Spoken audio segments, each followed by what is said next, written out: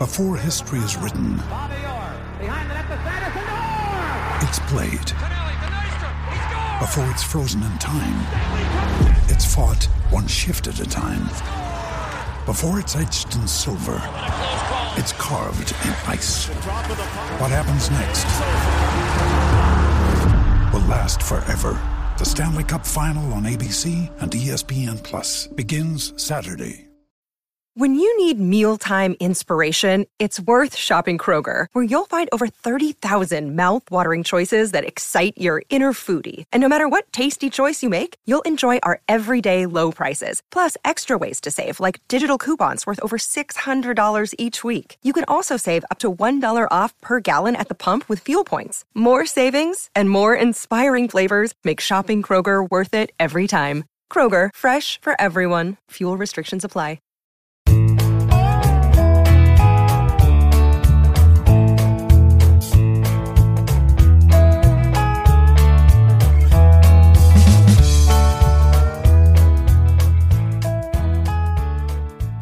It's Wednesday, June 22nd, and you're tuned into the Cleveland Baseball Talk podcast.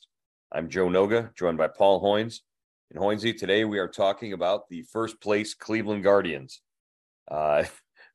We're actually saying that on a podcast, opening up with the first place Cleveland Guardians. They are in a tie with the Twins atop the American League Central Division standings, percentage points ahead, actually, and in first place.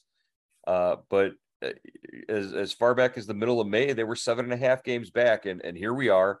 They've clawed all the way back to the top of the division standings. Yeah, just a great run, Joe, and it's been highlighted by this road trip. 6-1 on this trip, sweep, at Denver, take 2 out of 3 against the Dodgers, and they've come in here to Target Field and won the opener last night of a 3-game series. And they have won 17 of their last 22 games, Joe. They are rolling. Yeah, it's crazy. All they have to do is win one of the last 2 games in Minnesota, and they could the least they could come home with is a 7-2 road trip. And I don't think anybody saw that coming. I don't think anybody figured that. And the result of it is, some big games coming up for them again and continuing in this stretch.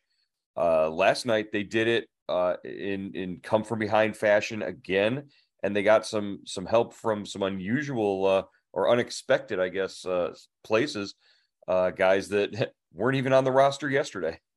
Yeah, the three guys that came on, with I guess I should say the 2 guys. Aaron Savali, pitches 5 solid innings, 7 strikeouts, gives up a couple runs.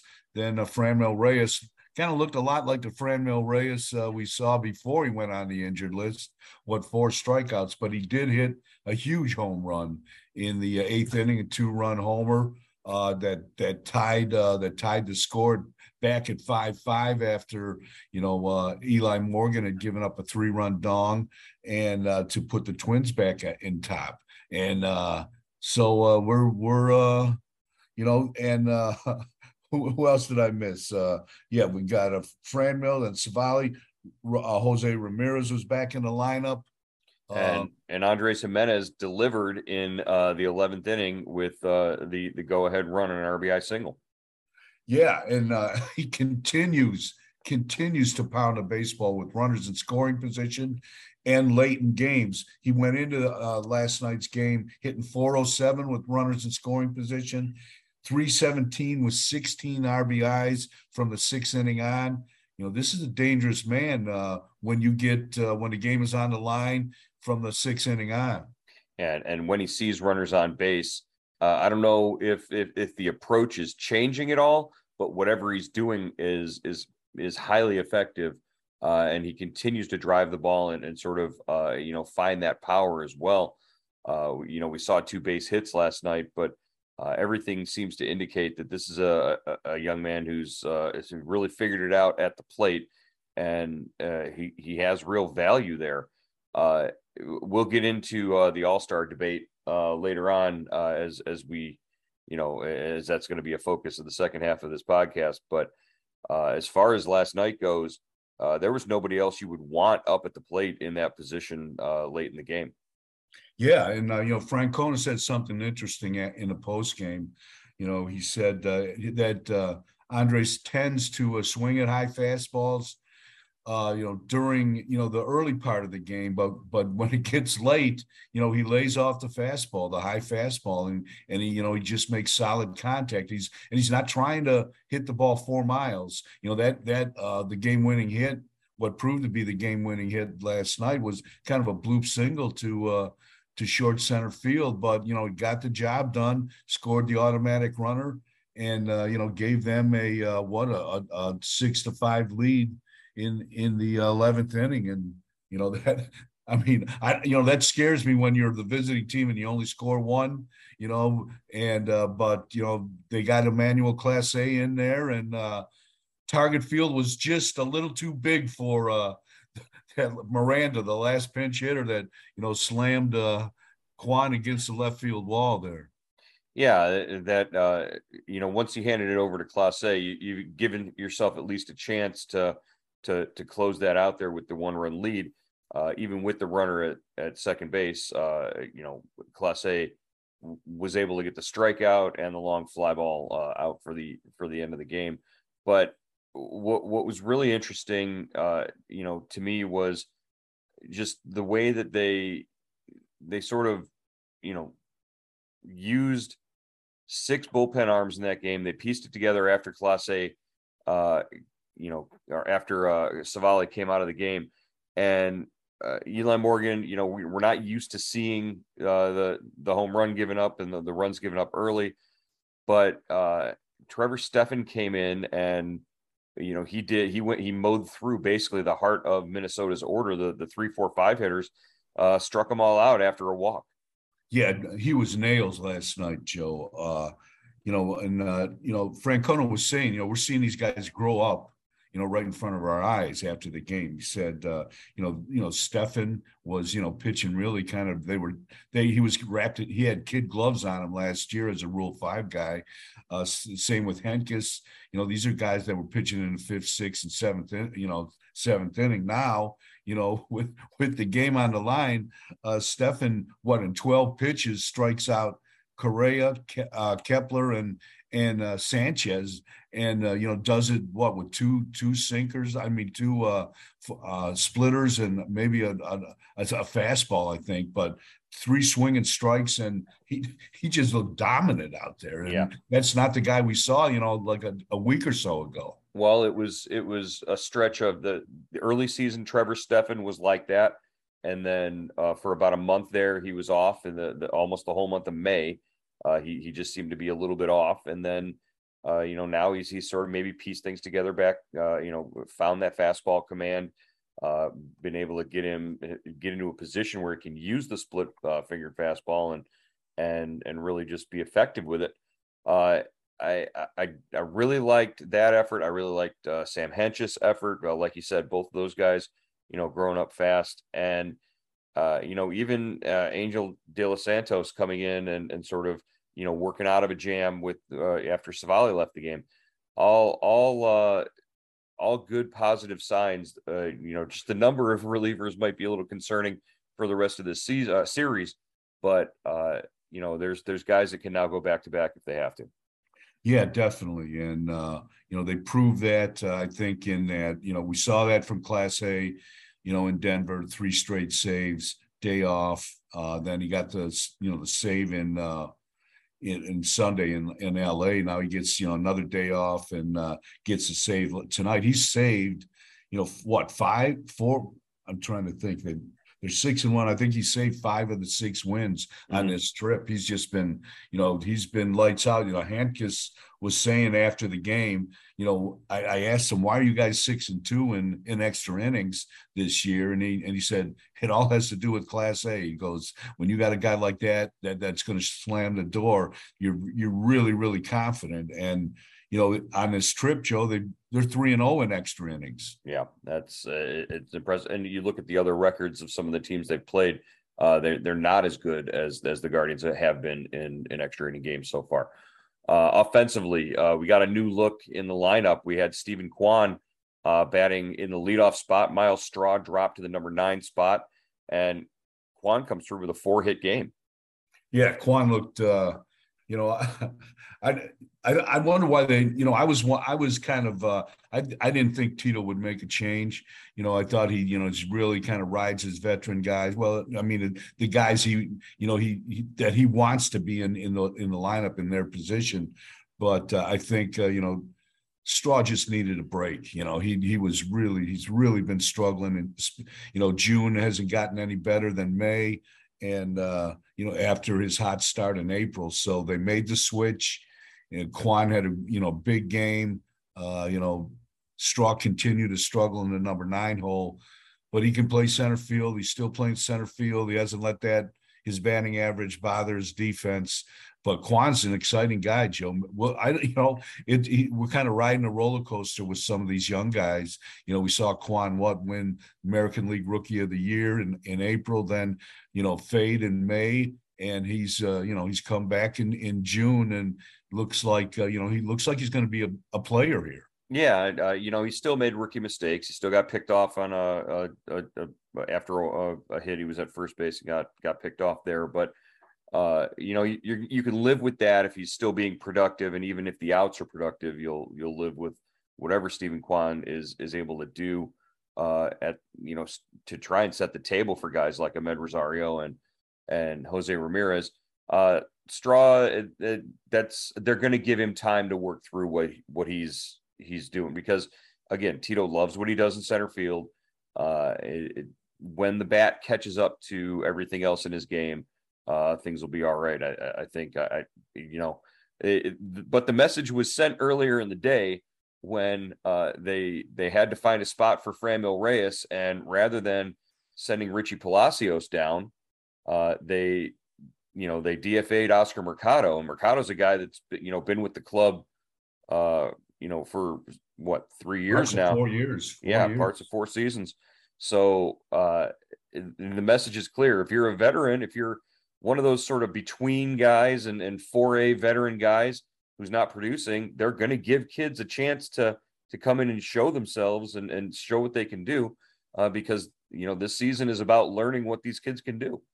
Yeah. I mean, what we've seen with Bobby Bradley, Zimmer, Chang, Logan Allen, those guys are gone. I mean, Bobby Bradley is playing in AAA, and Mercado might be too, if they can't trade him. But I think he'll get traded. There's a lot of teams looking for outfielders. I think they'll be able to move Mercado. But yeah, Joe, that's a wake-up call. This is, they're going young, and they gave some of these, kind of older veteran guys a chance to, see what they could do. And when they didn't, there's people pushing them from behind, and you either produce or you're gone, kind of. Yeah, and you and I were talking, and looking around the roster, who might be the next sort of veteran guy in line to possibly lose a spot if a young guy is pushing to get up here. There really aren't too many spots to look at that where else they can cut a veteran guy. I think you need to keep Austin Hedges for that stability with the pitching staff, maybe for a little while, but that's about it. Everywhere else, it's young, younger, and youngest. Yeah, maybe Rosario, but I think right. They like Rosario, but he could be a trade chip at the deadline.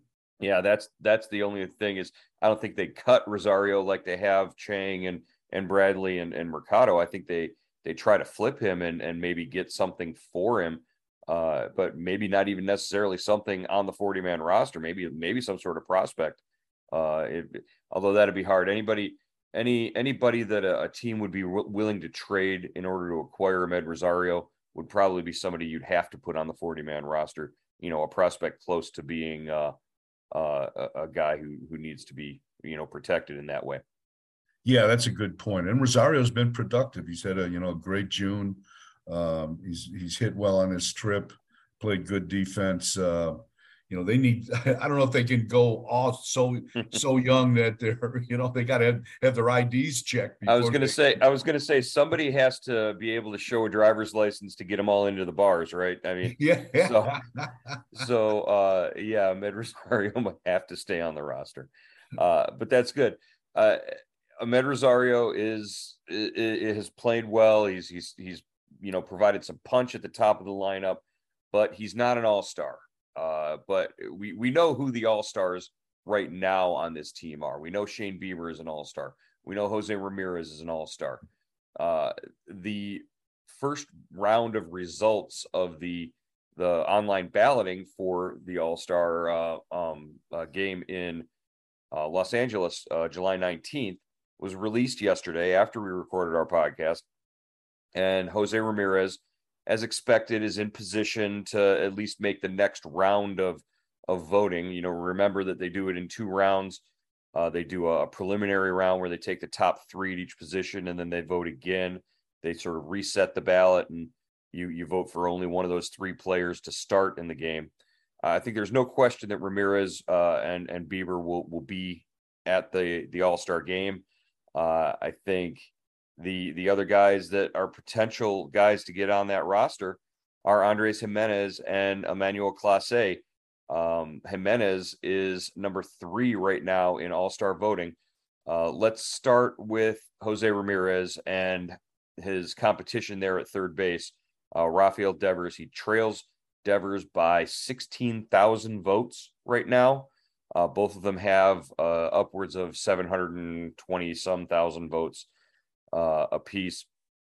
That's a race that will probably go down to the last day to see how close it'll be. But right now, Devers is in front, and right now, actually, if you're looking at it and being honest, if you look at the numbers, purely the numbers, Devers is ahead in a lot of categories. Yeah, definitely. Good player, great hitter. I don't know if he's the defender Jose is, but does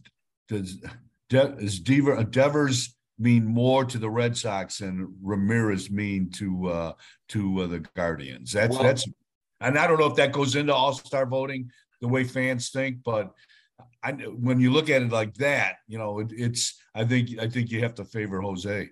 Right. Well, it's 2 things. It's the fan voting. It's a popularity contest. And if you're looking at Cleveland versus Boston fans are going to vote for their guy more than, there's just more Boston fans than there are Cleveland fans. It's just a fact of the way it is. You can overwhelm that by having a charismatic guy like Jose Ramirez, who's, sort of embraced by national media, and maybe that earns you a closer vote. But I still think the sheer number of things is going to give Boston an advantage there. What it's not is, and to your point, what you said is there more value for Ramirez to Cleveland than Devers to Boston. That's the debate that we're having with Jose Ramirez versus Aaron Judge. That's the MVP debate, and that's a separate debate from the All-Star. Who is the best third baseman in the American League right now is the debate we should be having on this.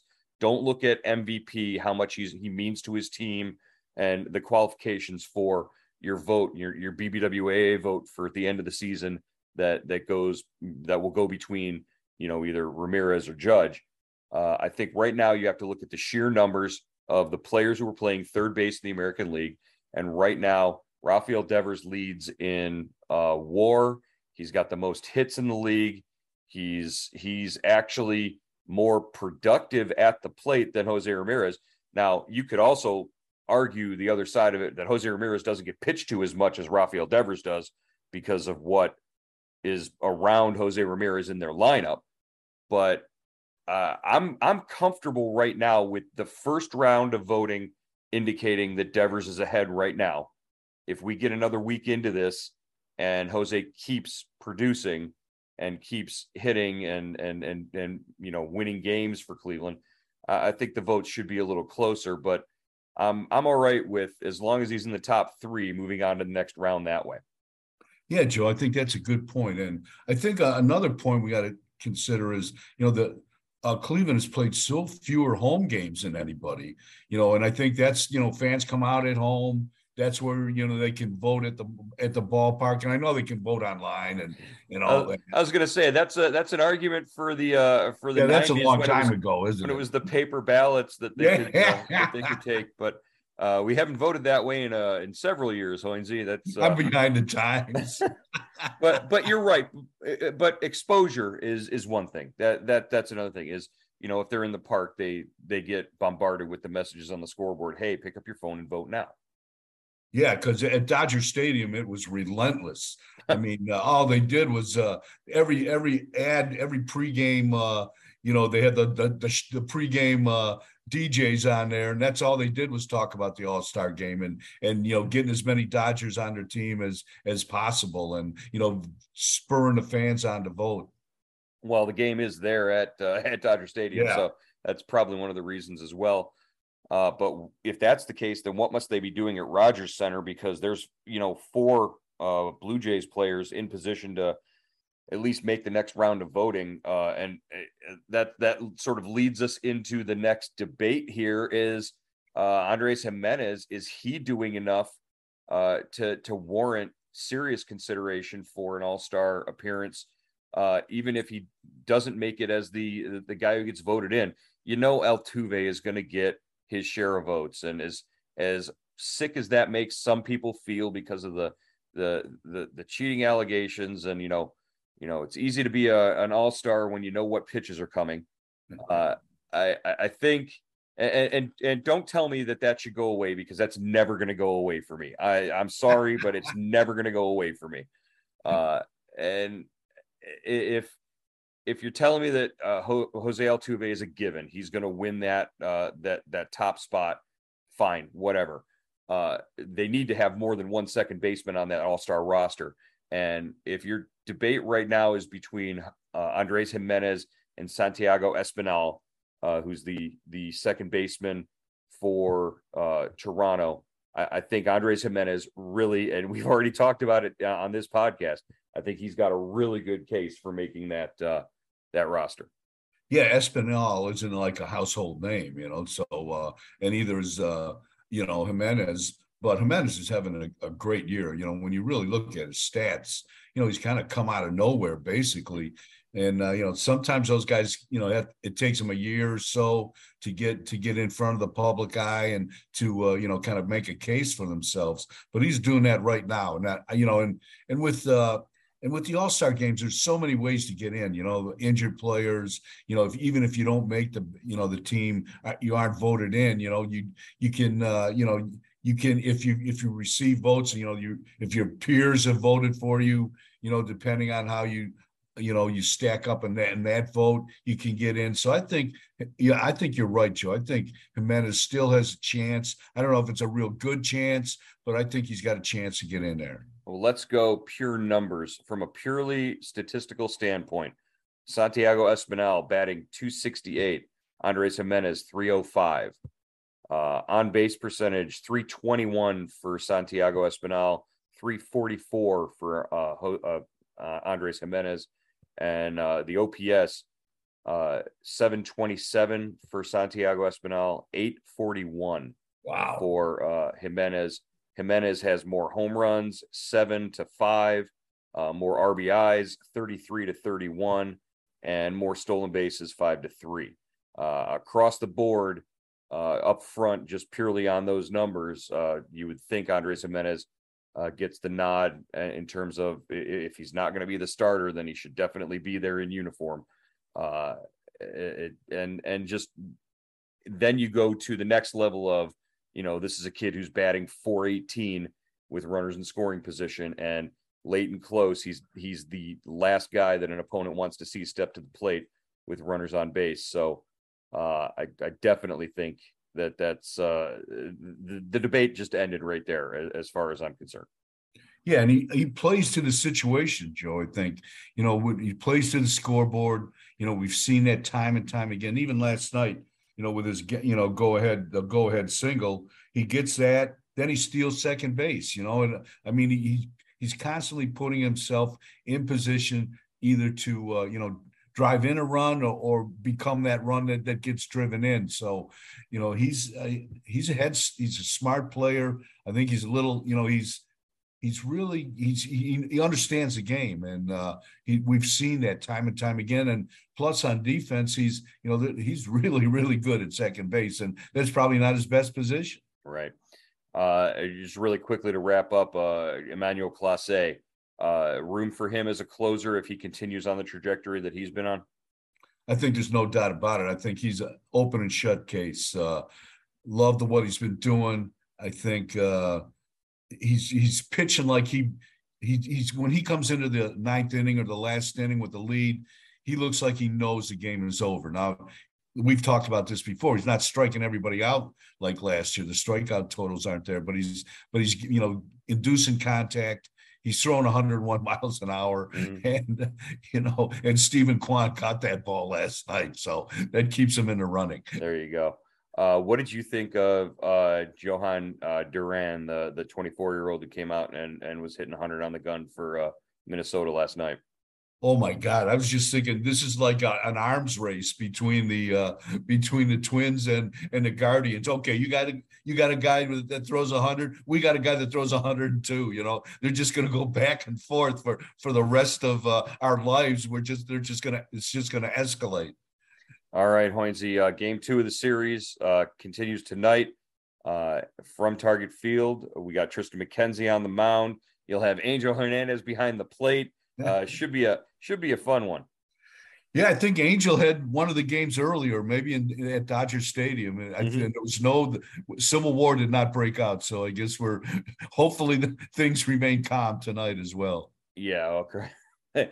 I looked up at I was like, is Angel Hernandez at first base last night? And I was like, yeah, because he got one of his calls overturned. The pickoff at first base got overturned late in the game, but then you realize, oh yeah, he's going to be behind the plate after he's at first, in the first game. So how did they follow? He followed him from LA to Minnesota. I don't understand how that works. Yeah, the same crew is here. So. Oh my goodness. All right.